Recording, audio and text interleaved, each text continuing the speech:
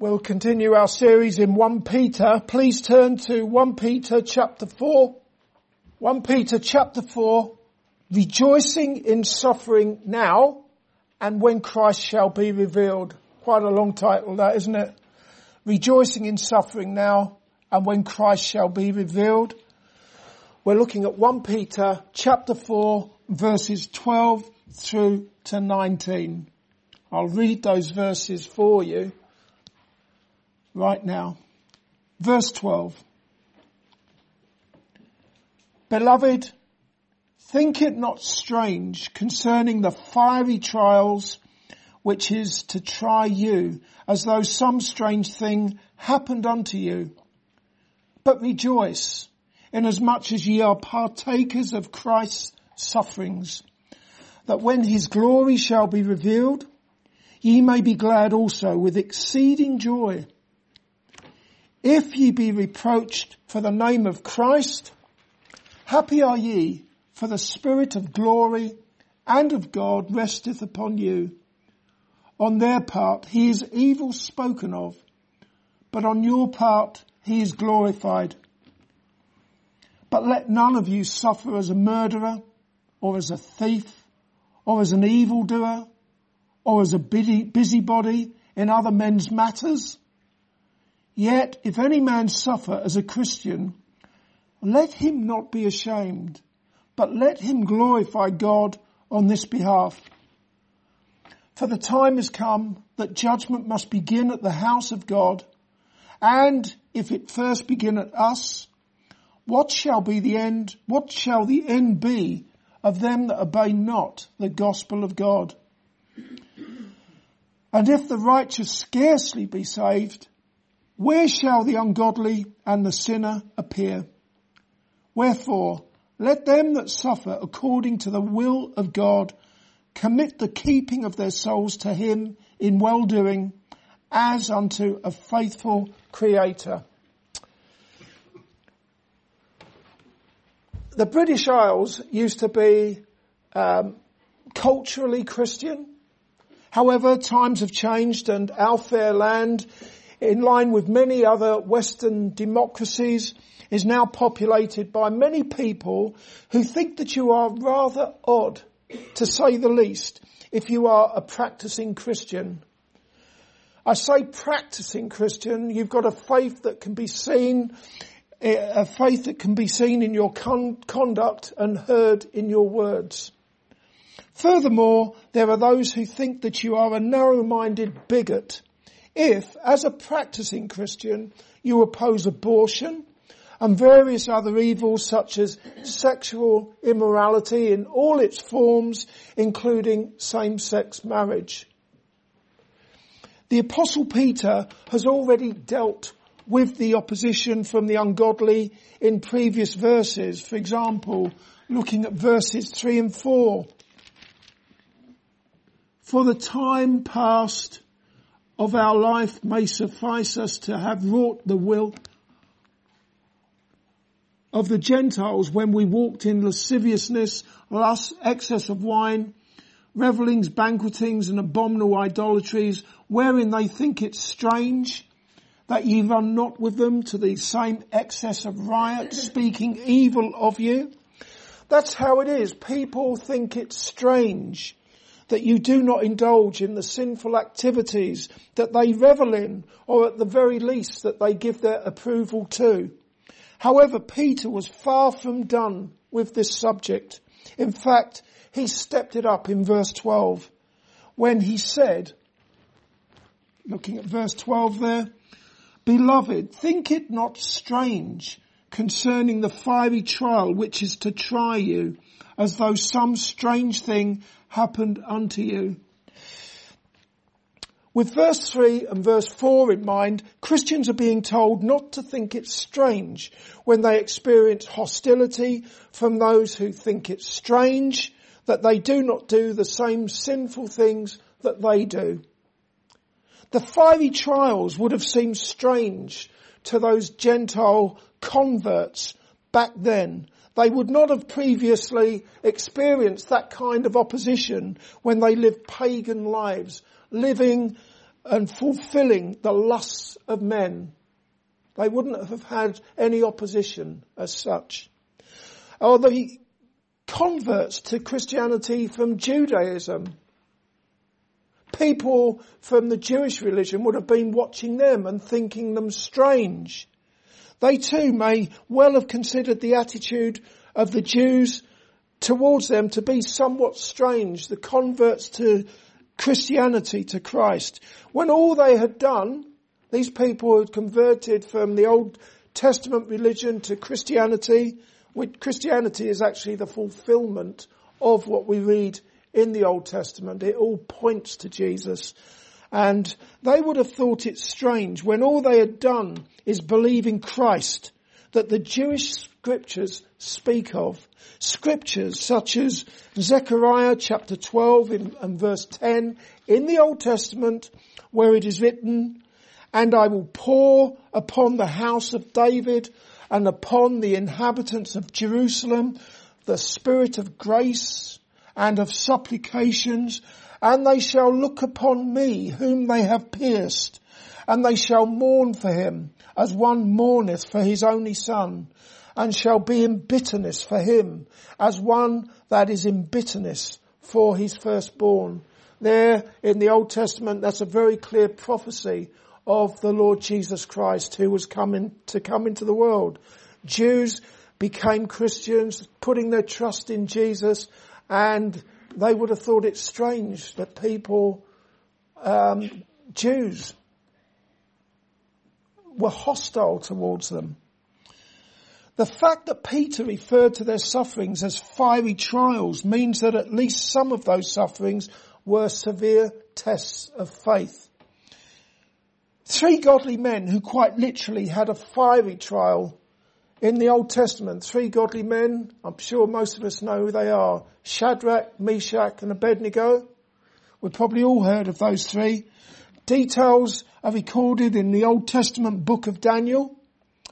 At a time when the Jews were in Babylonian captivity, King Nebuchadnezzar made a 90-foot high golden image. And it was decreed that everyone had to bow down and worship the image at certain times. However, those 3 men refused to do so, and they were brought before the king. The king gave them a simple choice: bow down before the idol, before the image, or else be cast into a fiery furnace.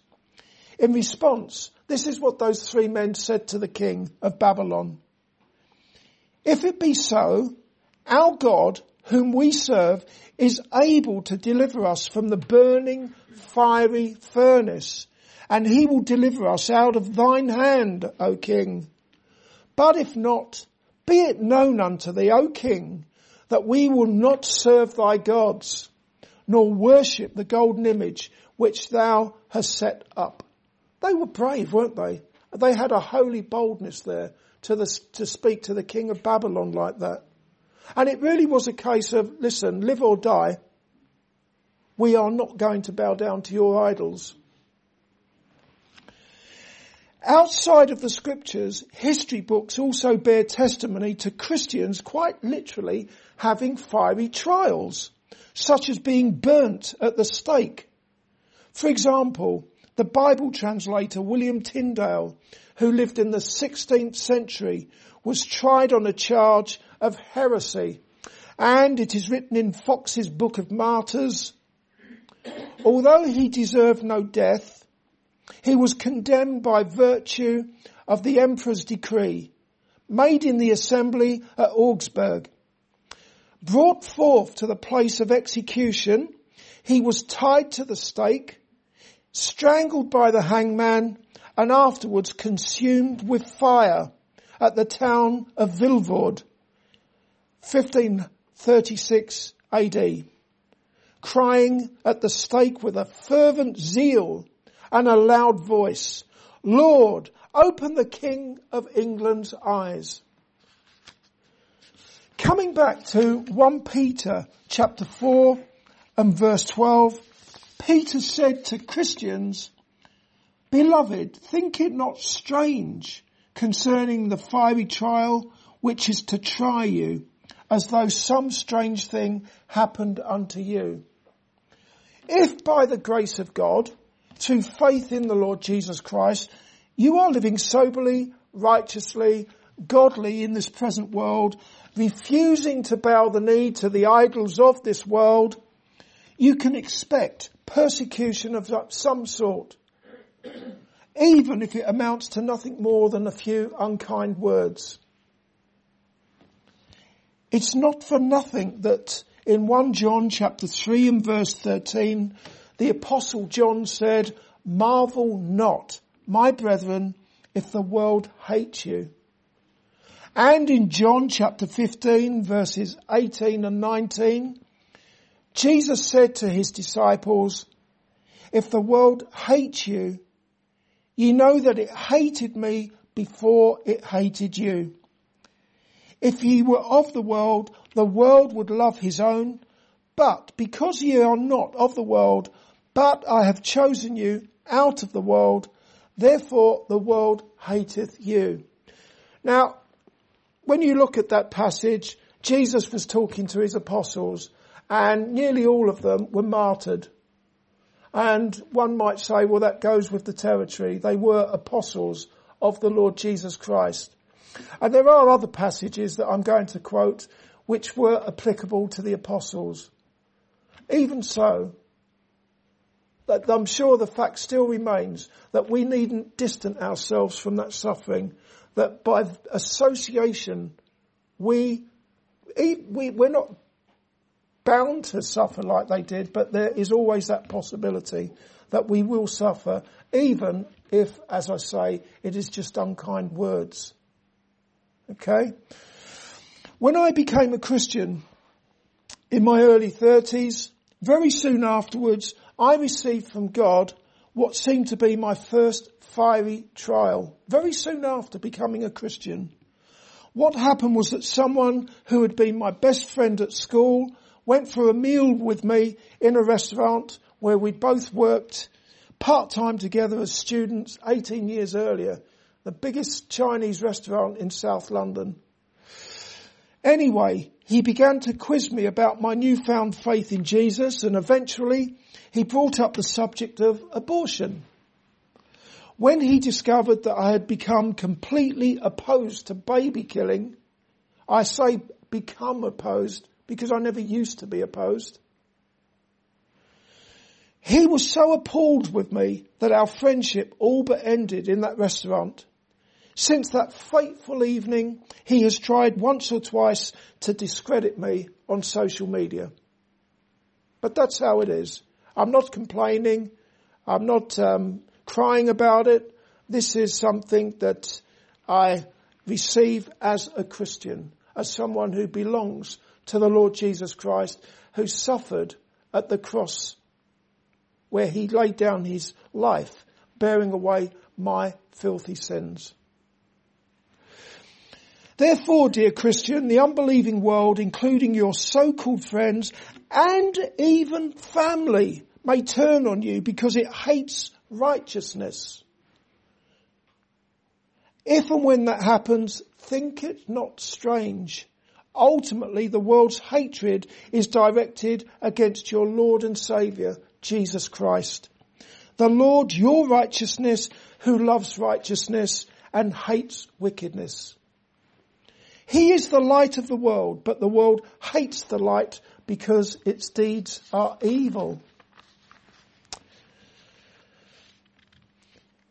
And if you are a practising Christian, you're trusting in Jesus for salvation, and you are following him along the path of righteousness,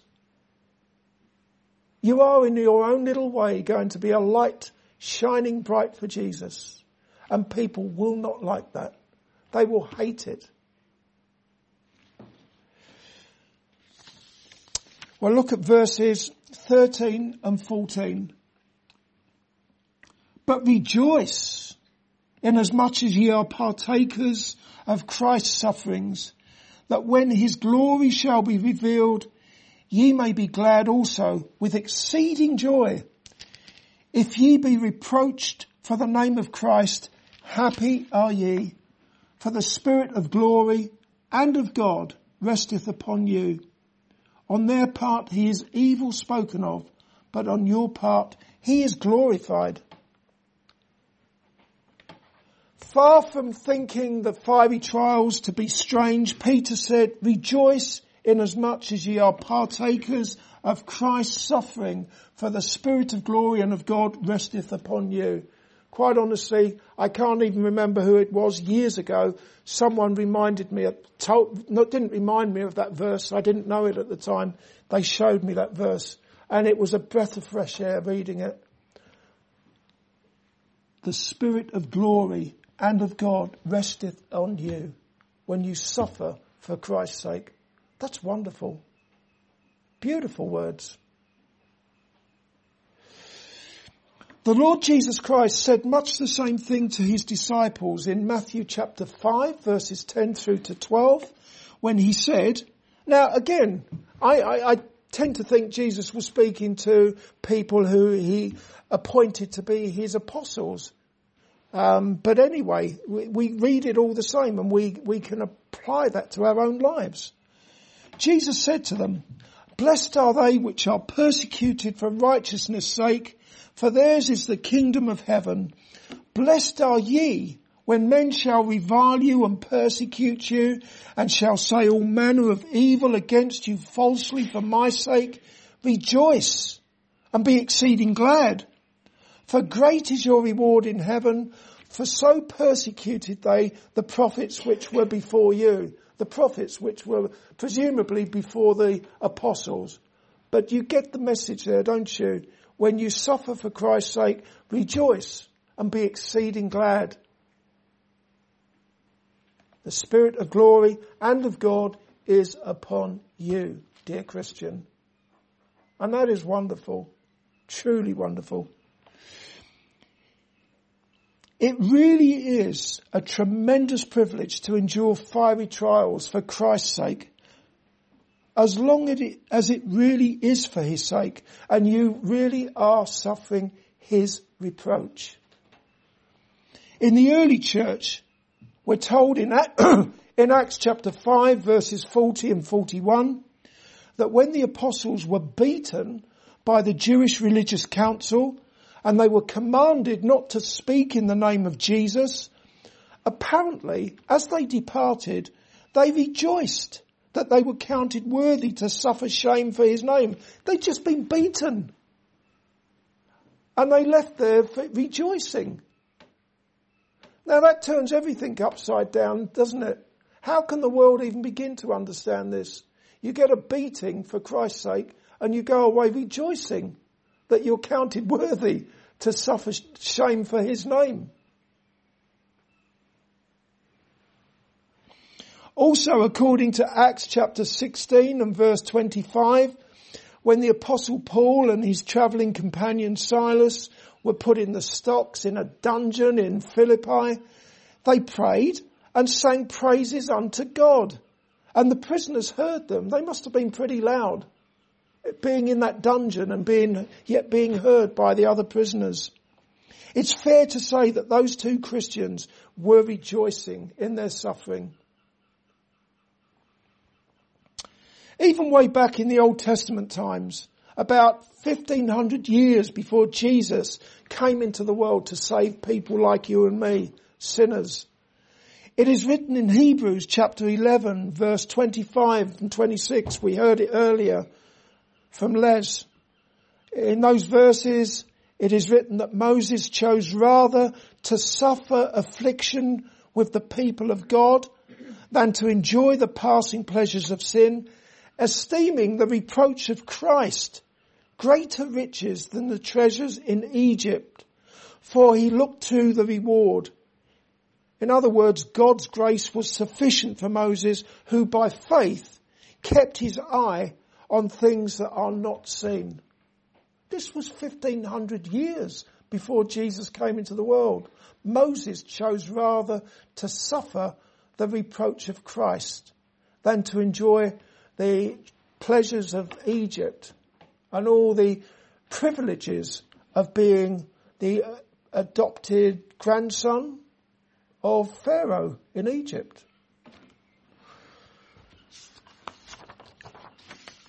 I think he chose the right thing. I'm sure he did. To suffer the reproach of Christ. It's far better. Can you see that the happiness and the rejoicing during the fiery trials are not by command? Don't think that Peter is commanding you to rejoice and think it not strange when people do all sorts of horrible things, say all sorts of horrible things to you. It'd be pointless commanding you. Rather, they are the consequence or a consequence of being blessed with every spiritual blessing in heavenly places in Christ. They are a consequence of having Jesus abide by faith in your heart. And that, of course, is all by the grace of God. You cannot make Jesus abide in your heart. By faith. The faith comes from God. Jesus abiding in your heart. It's all by the grace of God. Therefore, instead of hiding your light under a bushel out of fear of being reproached for Christ's sake, embrace the fiery trials and rejoice in your suffering. Take those words literally. Take them as they are at face value. Rejoice in your suffering for Christ's sake. In Matthew chapter 10 verse 29 through to 31, Jesus said, "Fear not them which kill the body, but are not able to kill the soul, but rather fear him which is able to destroy both soul and body in hell. Are not 2 sparrows sold for a farthing? And one of them shall not fall on the ground without your Father. But the very hairs of your head are all numbered. Fear ye not therefore, ye are of more value than many sparrows. Therefore, dear Christian, the fiery trials that you endure will only happen if they are God's will for you. And when they happen, you can be sure that the Son of God is with you in all of those trials. Just as sure that as the sparrow will not fall from the sky apart from God's will, you will not face the fiery trials apart from God's will. And God loves you if you are trusting in his dear Son, the Lord Jesus Christ. And Jesus is with you in those fiery trials. I mentioned those 3 Old Testament saints, Shadrach, Meshach and Abednego, not long ago. When they were cast into a fiery furnace for their refusal to bow down and worship the golden image, we are told that the Son of God was right there with them in that furnace. And that's how it is. Jesus is with you in your sufferings. The fact of the matter is that God is always with his redeemed in every situation that arises. As it is written in verse 14 there, the Spirit of glory and of God resteth upon you. Beautiful words. However, that truth becomes both a joyful experience that will never be forgotten and also a testimony of God's presence when by God's gracious decree you are cast into a fiery furnace for Christ's sake. Ultimately, God decrees that fiery trial for you. Note in verse 13 that our rejoicing in our present sufferings for Christ's sake precedes our rejoicing when his glory shall be revealed. You've got the rejoicing in your fiery trials and then looking ahead, rejoicing when his glory shall be revealed. Therefore, instead of trembling at the prospect of upsetting someone if you do the will of God, rejoice in your fiery trials as you look ahead to the blessed hope and the glorious appearing of your great God and Saviour, Jesus Christ. It's continuous, that rejoicing. Rejoice in your trials now and continue rejoicing, and then when Jesus comes again, you rejoice. There's a word of warning in this verse about suffering for unrighteousness' sake in verse 15 and 16. Let's have a look at those two. Verses 15 and 16. But let none of you suffer as a murderer, or as a thief, or as an evildoer, or as a busybody in other men's matters. Yet if any man suffer as a Christian, let him not be ashamed, but let him glorify God on his behalf. So there is a word of warning there in verse 15.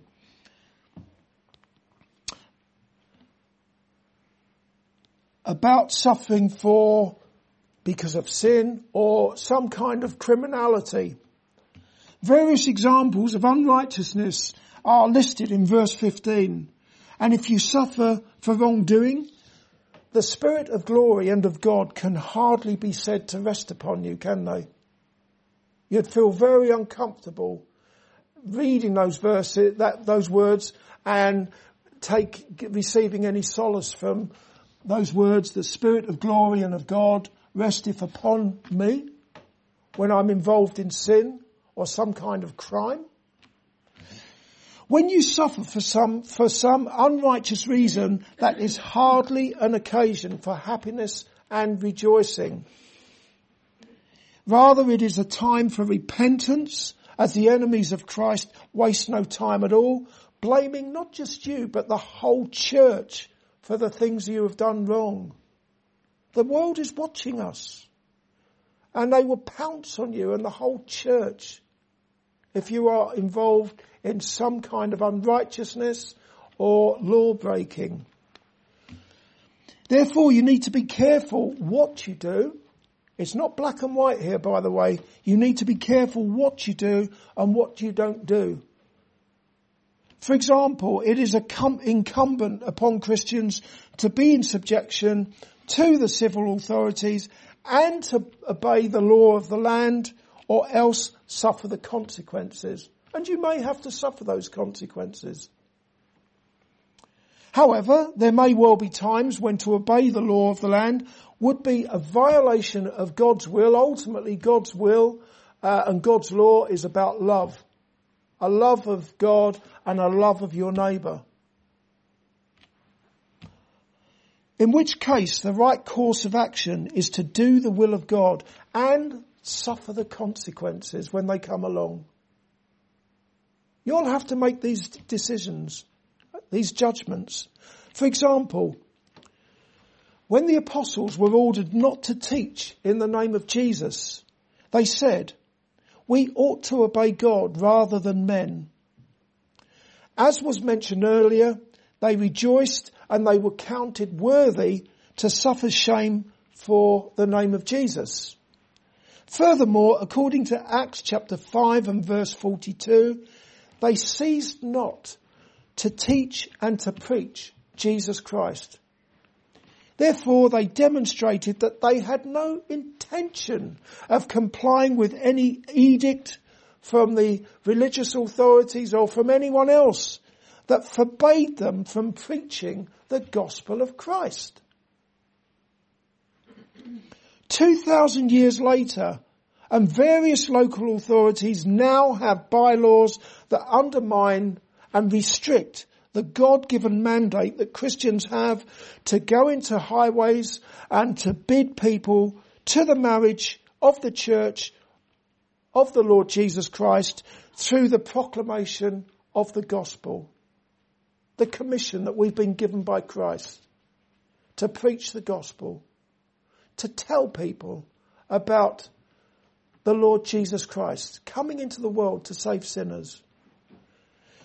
There are restrictions in place and hoops that you have to jump through at times. And when you do that, you may receive a no, sorry but no at the end of it, once you've jumped through those hoops. However, the answer to those local authorities is very simple. We ought to obey God rather than men. However, this calls for wisdom and good old common sense. For example, if there is a coronavirus lockdown in place or there are restrictions in place with regards going out, Restrictions which apply not just to Christians but to everyone. So it's not just Christians who want to go out and have a service or do some evangelism, but the restrictions are there on everybody because of the situation as it is with the virus. Then I would say that compliance with the authorities is in order. Therefore, provided that you suffer as a Christian and not as a criminal, unless you are deemed to be a criminal when you obey God rather than men, you have nothing to be ashamed of when you suffer, and to God be the glory. Even if you have to pay the consequences, and even if that means death. Let's read verses 17 through to 19. For the time is come that judgment must begin at the house of God. And if it first begin at us, what shall the end be of them that obey not the gospel of God? And if the righteous scarcely be saved, where shall the ungodly and the sinner appear? Wherefore let them that suffer according to the will of God commit the keeping of their souls to him in well-doing as unto a faithful Creator. Verse 17 speaks of judgment. First of all, the house of God is mentioned. The judgment in the church is not one that leads to damnation. The house of God is the church. It's not a judgment that leads to damnation. Rather, it is precisely what we've been considering this morning. Fiery trials that are as a refiner's fire, serving to purify all who belong to Jesus. That's the purpose of these fiery trials. God putting you through those fiery trials and removing all the rubbish, all the dross, as he conforms you to the image of his dear Son, the Lord Jesus Christ. It's an ongoing process, and that's why the fiery trials are ongoing. More for some than others, depending on God's decree, God depending on his purpose for each one of his people, his redeemed. Beyond that, the judgment of God and damnation extends to all who obey not the gospel of God. Make no mistake about it, the wrath of God abides on all who do not believe in the Lord Jesus Christ. That's what it means to obey not the gospel. It means that you do not believe in Jesus. And John chapter 3, the last verse, verse 36, tells us very clearly that those who believe have everlasting life. Those who do not believe in the Son, they shall not see life, and the wrath of God abides on them. The wrath of God is upon you for good reason. If you are not trusting in the Lord Jesus Christ, who do you think you are? It's ridiculous. It's prideful. It's sin. And the wrath of God abides on all of you. When Jesus shall come again with his mighty angels, he will say to all who have not obeyed the gospel, "Depart from me, ye cursed, into everlasting fire, prepared for the devil and his angels. And they shall be punished with everlasting destruction from the presence of the Lord and from the glory of his power." It's not my purpose to try and frighten people into the kingdom. I can't do that. That's not how it works. But these words are in the Bible for a reason, to show us the situation that we are in if we are not in a saving relationship with Jesus. It's there for our good, in other words. The picture that Peter has painted of Christians partaking in Christ's sufferings and being reproached for his name is one of fiery trials. That's what we've seen this morning. For that reason, in verse 18, Peter describes Christians as being scarcely saved. In other words, being saved through much pain and difficulty. However, Even in their pain and their difficulty, they rejoice in their Saviour, the Lord Jesus Christ, as they look forward to his coming and they look forward to his glory being revealed. They have every reason to rejoice, even in their sufferings. Finally, look at verse 18 again. And if the righteous scarcely be saved, that's those who are trusting in Christ, they're having their fiery trials now, and it is through those trials that they are being saved. They are saved through faith in Jesus, and that salvation becomes publicly declared, if you like, when Jesus will come again and he will gather up his redeemed and take them to be with him, that final salvation. So that's the first bit of verse 18. If the righteous scarcely be saved. Look at the second bit there. Where shall the ungodly and the sinner appear? So, verse 18. There are just two categories of people. The righteous, who have the fiery trials now, and the ungodly sinners, who will be cast into the lake of fire when Jesus shall come in judgment. Both categories there, the righteous and the ungodly sinners, both of them are equally guilty of having sinned and having come short of the glory of God. All have sinned. All come short of the glory of God. However, the difference is that the righteous are people who have repented and who now stand before God clothed in the righteousness of Jesus, who became obedient unto death, even the death of the cross, as he bare away their sins. That is what separates them. Consequently, their acceptance before God is in Jesus. They commit the keeping of their souls to God in well-doing, and the Son of God is with them in their fiery trials. I'll finish with a question. Which category are you in? The righteous or the ungodly sinners? Amen.